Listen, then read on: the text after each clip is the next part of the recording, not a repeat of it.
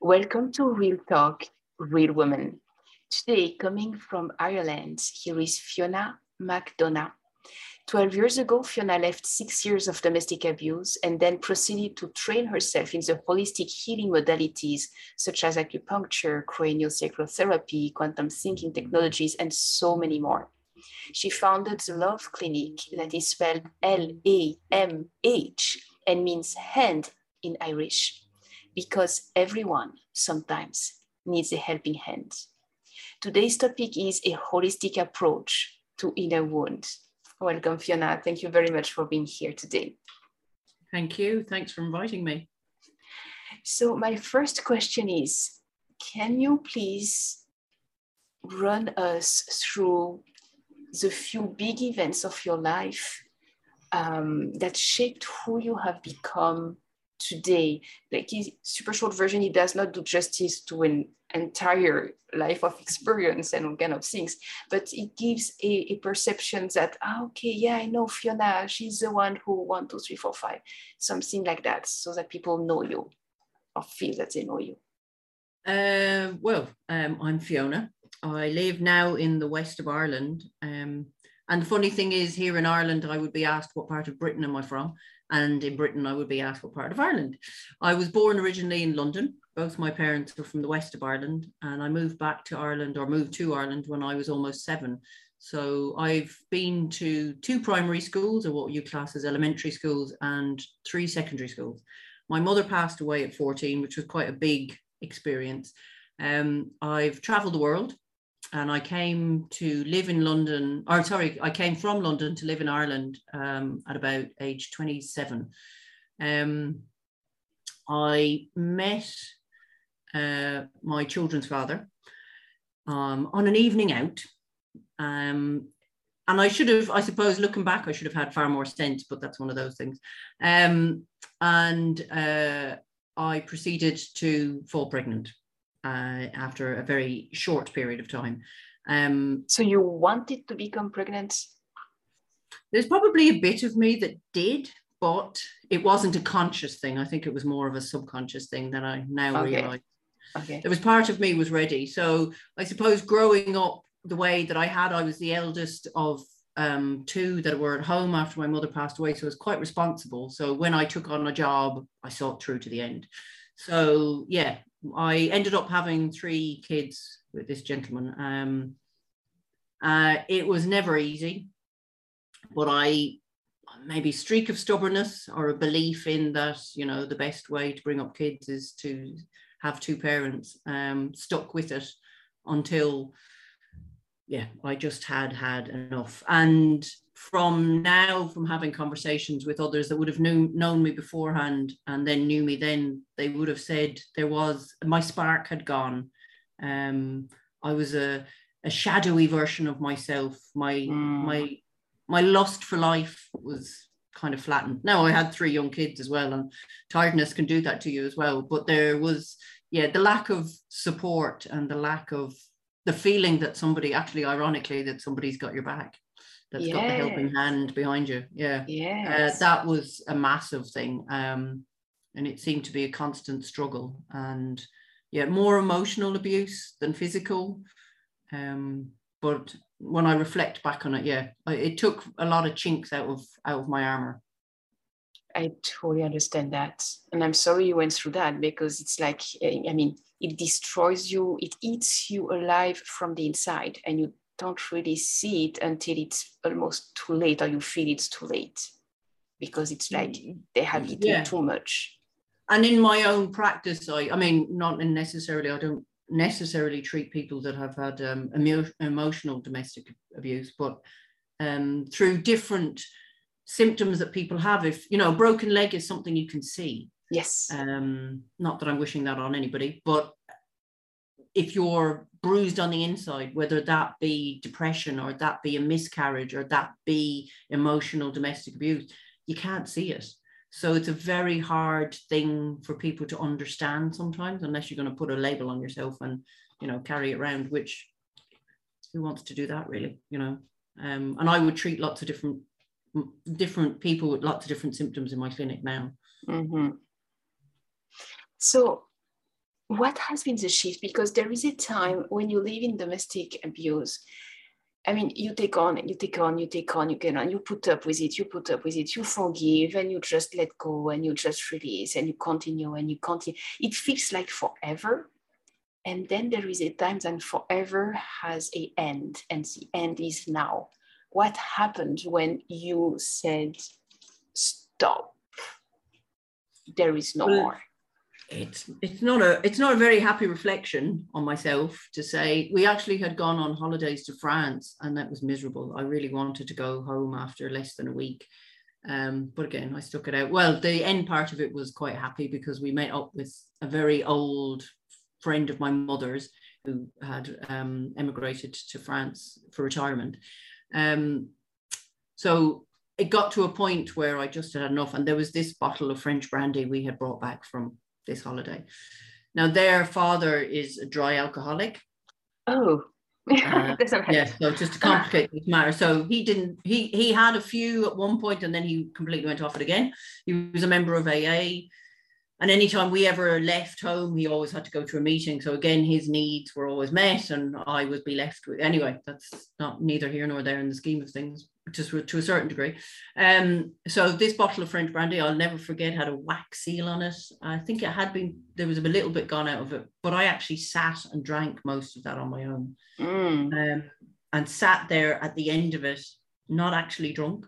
Well, not in my mind anyway, and thinking to myself, okay, so my 3 kids are either going to end up with, I'm not sure what labeling system I could put on them, but a dry alcoholic and emotionally redundant individual, or they're going to end up with their mother who's going to be a raving alcoholic, probably on masses of medication, or end up in a psychiatric unit. So, one of us has to be there for them, because in my humble opinion, children are not to be brought into this world necessarily. So even though there's other people would say, oh no, they were out in the ether and they picked you, and there must have been great pickings on the day they picked me. But anyway. Right.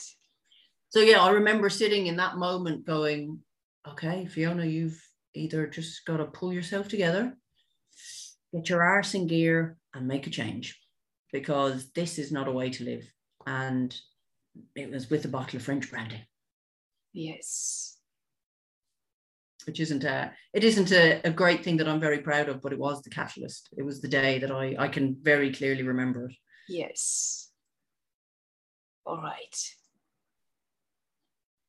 So the thought of the future of your children has been the wake-up call. Yeah, they weren't going to have great pickings if I didn't pull myself together. They weren't going to have, I mean, couldn't see him being parenting them alone if I really fell off the edge. And that's where I was headed. So, So you said, okay, no falling off the edge. I have to do it because he will never be able to do it. Yeah. Now he is involved in their life even now, but not very much. He is the best version of himself he can be for them, which is good already. It's good, yeah, but it's been 12 years. It's that's taken some work too. Yeah, for sure. But I've worked on myself an awful lot to let go of an awful lot of stuff. Wow. So you do understand what inner wounds mean. You do understand what feeling alone and isolated means. You do understand what feeling lost and at the brink of falling off a cliff means. You have experienced that firsthand. Yeah, and just been utterly bloody miserable. Totally. So this is why then, when you decided to pull yourself together, you went to learn all kind of holistic methods to help the soul, the mind, the inner wounds, all these other things that you cannot see, but that are very real, so that you can help others through their own dark night of the soul.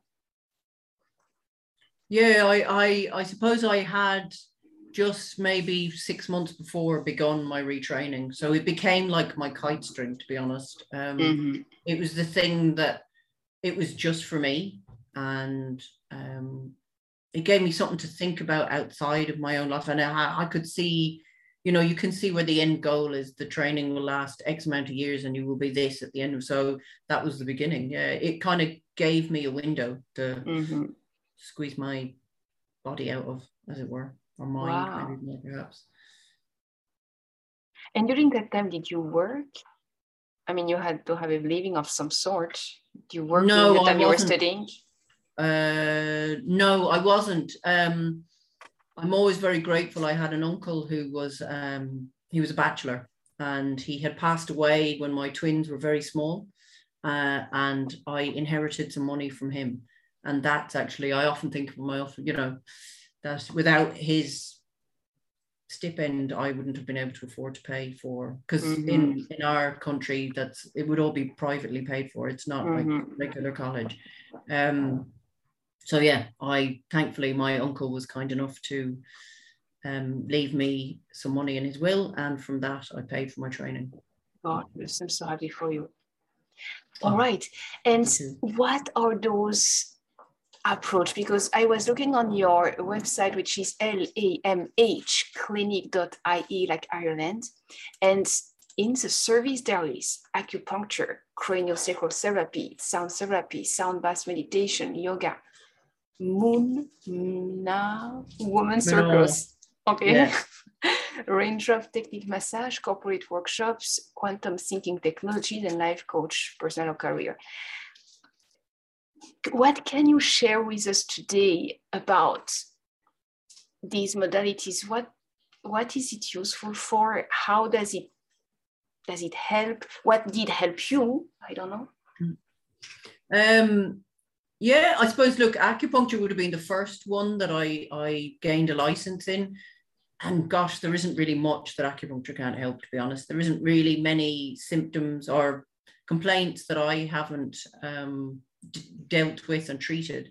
Now, some have great, wonderful effects. Some take longer. It all depends on the person, depends on how long they've had it. So acupuncture, huge range.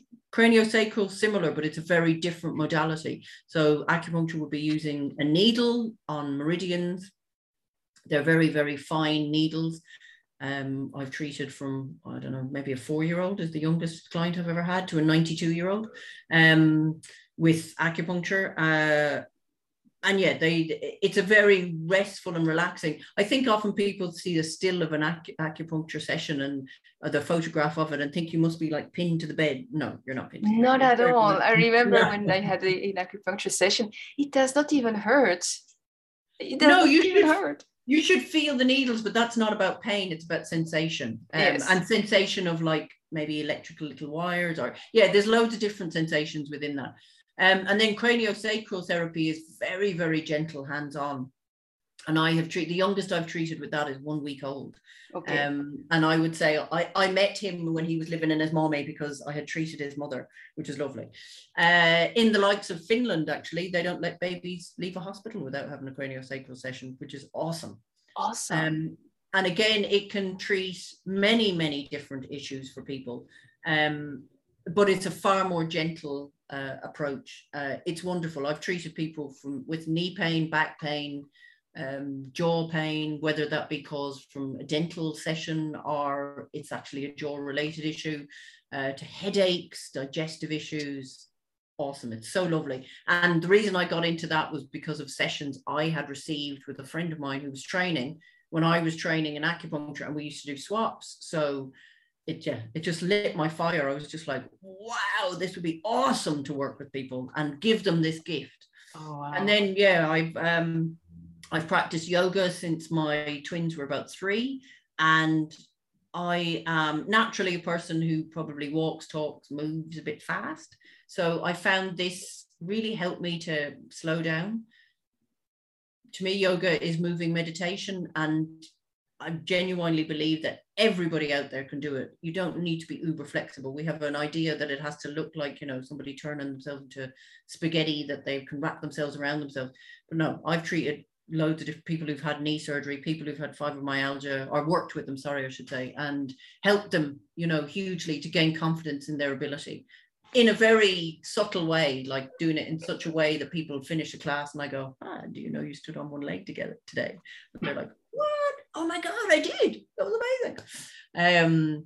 So yeah, some of it has been personal experience that has brought me to why I do what I do. And then sound therapy I experienced for the first time 10 years ago, and came out of my first sound bath going, oh my God, how did that woman do that to me? She was standing 20 feet away from me. So yeah, and now I have a whole family of sound babies myself, as I call them.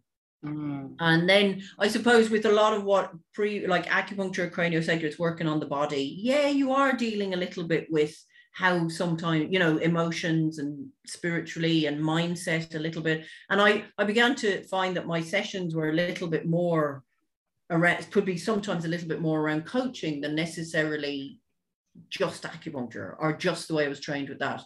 And I became very curious about the mind aspect. So then I trained with this lady, quantum thinking technologies and life coach. So more about working on that aspect of somebody's person, because it so influences us. So it has such a massive impact on how we live our lives. And then, yeah, obviously combining all of those together in a session is just bliss. It is. It is. It sounds totally, absolutely amazing. Do you also do virtual sessions of some sort? Do I do which? Virtual sessions, like video conversations? Sorry. Yeah. I have done. Yes. Yeah. Because not everybody can go in Ireland. Like, okay. No, it would make it kind of an expensive thing to come maybe from California or wherever. Yeah, and I love, personally speaking, I like to come. Now I couldn't do acupuncture over Zoom, but I like to combine what I do. So, you can do a mindset with movement, and personally speaking, I love art, and I'm a massive fan of art journaling. I find the blank page for writing quite overwhelming. So I find by writing and combining it with pictures and art that maybe I've produced, but I think that combination for me really resonates with me. And it's amazing. It's not about producing a work of art. It's about helping you to get things out of your system. And it's amazing to look back on and go, wow. Totally. Yeah. And I think it releases our inner child a little, sticking pieces of paper and gluing and, creating something seemingly for nothing with no agenda that it has to be a frameable piece, but that it's something that comes from the heart. I did that a lot for many, many years. And I quickly agreed to say, you know what, it's just abstract art. But actually, I never knew before I would start what I would come up with. Never. And the few times when I knew what I was going to do, I started, then did a part, and then change direction, because then that inspired me something else. Let's do something else. Oh, and then do something else. And then it just becomes something like totally creative. And very interesting. Yeah, I suppose what I really like, I've dabbled in lots of different styles of art and crafting. What I really like about art journaling is it meets journaling, which is such a huge, amazing practice to have. But for some people, they go, I don't write. I don't know what to write. So you could just write down one word. And maybe then, I know myself personally that you might go, there might be somebody might find my book and read it, so you may not really write down wholly what you want to write down because you're mindful of that. So if you art over it, it's still there, you've still got it out, and you can create a picture over it. So for you, then it's a reminder of what you've written, but anybody else can look at that and have a totally different impression. So yeah, I find art journaling phenomenal, because you don't have to be good at art. You can use, I've had some wrapping paper and some stencils and stamps, and there are things I've had and collected over the years. I would be massively into creative aspects, but I don't always give myself the time. But this has been something that I'm like, oh, I'm nearly addicted now. But that is a good addiction. Oh, I was just about to say it's not a bad one at all. That is really something. And I feel happy about what I create, and that's really, wow, that's really a good thing. Did you create the butterfly that is behind you in the frame? No, this was done for me by a friend of mine. She loves painting butterflies. This is my treatment room I'm in at the minute. So yeah, I would like to think when people come into my treatment room, they're transformed like a butterfly. Mm-hmm. So this is done in the chakra colors. This is what I was noticing. Yeah. Like it really start with red and go up to indigo. That's really amazing. So the whole of my treatment space has artwork in it, but by people that I know. So for me, their energy is also in the room. It reminds me of them. They're great conversation piece. You find out a lot about people when you talk about art with them. Mm-hmm. So that is another part actually of the holistic approach to inner wound. Oh yeah.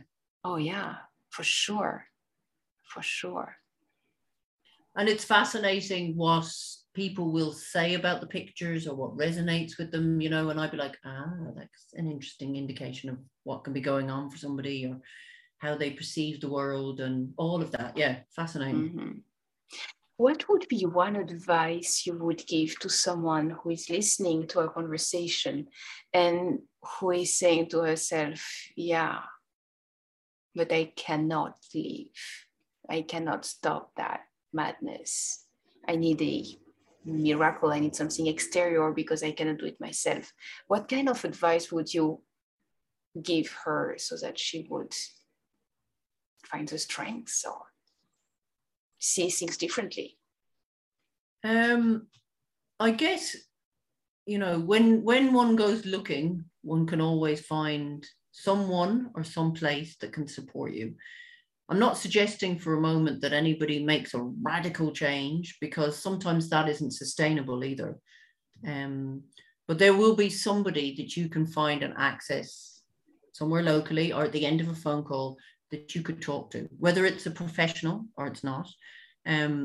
It's really important that you find somebody that you can talk to. Mm-hmm. And that could be the beginning. Because if I was to say to you, oh, just pack your bags and go, you'd be like full of where do I go? What do I do? That's too much. And, you know, this will happen and that will happen.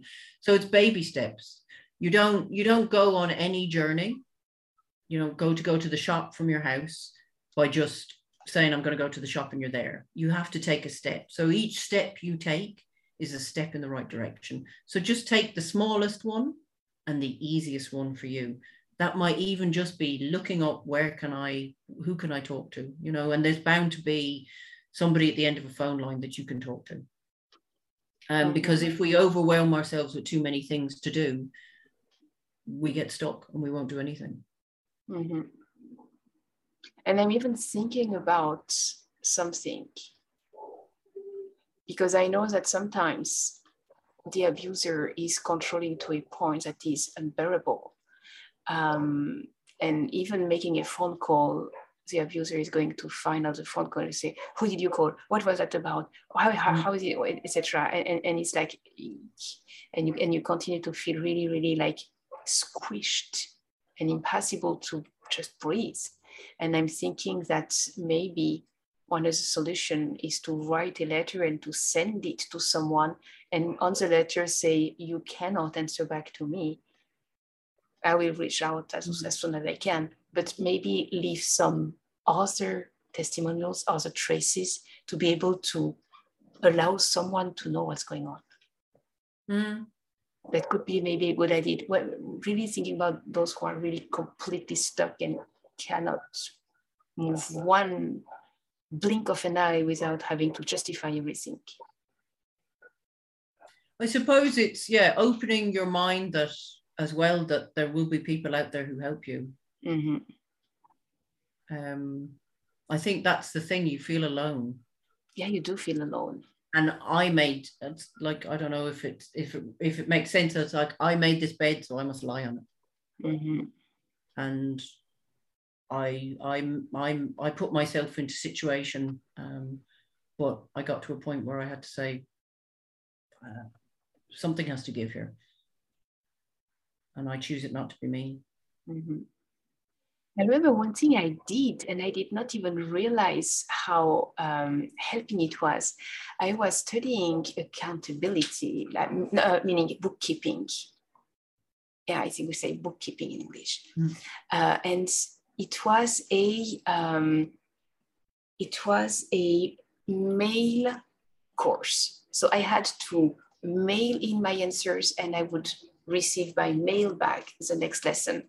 I would learn the lesson, fill out the exercise, send it to my teacher. My teacher would review it, send it back to me. So there was this usual with my teacher of bookkeeping a conversation going on, a written conversation by hand.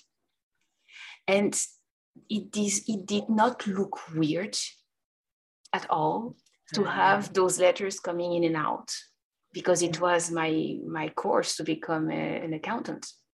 And I know that at some point I started to write, okay, I just wanted to tell you, it's hard at home. It's not easy. I don't understand where we are at and why he behaves that way. And there are things, and I mean, whatever. And shortly after, when I received back, there was also a little handwritten letter from the teacher telling me, nobody opened up that way. I'm so sorry you go through that. Maybe change perspective or look at it the different ways, or maybe there is a way out or something. And actually a different relationship started to stem out of that. Very surprising and beautiful at the same time. And it really helped to start to see something else and to have some glimpse of hope that maybe there is something better out there. Yeah, well, it's about contacting somebody. It doesn't matter who. It could be a phone call, but it could be a chance encounter at the supermarket. Mm-hmm. I know it's not always an easy thing, but it's finding the chink that you can see the light come through. Yes, totally. How beautiful. But when your mind is open to this possibility, and it's when your mind is closed that you can't see any light. Mm-hmm. It's true. So maybe it's easy advice, open your mind to the possibilities that there could be something so much better out there. Maybe someone able to understand you, to listen to you. Yeah, absolutely. And, I have people who come to see me, and, as I say, that may not have been the case thus far with the reason why they've come, but I've treated many people for various reasons, and there's a story unfolds, and you might think, well, if somebody is in a situation, they're not going to be allowed to go to see a therapist. There's bound to be a situation. You just have to take the opportunity and kind of go, okay, so I'm like a ninja out there now, and my opportunity is there. I really just have to be aware of it. But I understand that when you're feeling downtrodden, suffocated, closed in, it's really hard. It's really hard to see a chink of light. Mm-hmm. But it is there. And like I say, for my clinic, sometimes everybody needs a hand, and, I'll guarantee that there's somebody there who can give you a hand. Mm-hmm. A good hand, a helping hand, something that absolutely feels good. Yeah. And it can come in many shapes and sizes, colors and creeds. Thank you, Fiona, for sharing your wisdom with us, for sharing these lines of hope, of possibilities, opening up the mind to many, many different modalities that we would not even think of if we would have not studied the topic.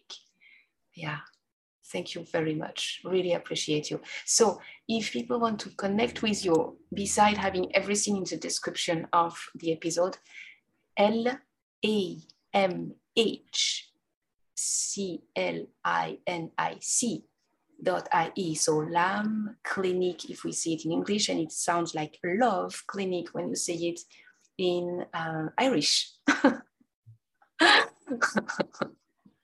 Yes. Or I can be found on Facebook or Instagram under the same. Okay. Always Lam Clinic, Love Clinic. That's me. That's who I am. That's gorgeous. Me, and there's it, and it's it, and it's me. That's beautiful. Thank you so much. Really appreciate you a lot, and really look forward to talking with you again. Thank you, Fiona. You. It's been a blast. Send me over some of your sunshine. Yes, thank you. We have plenty here.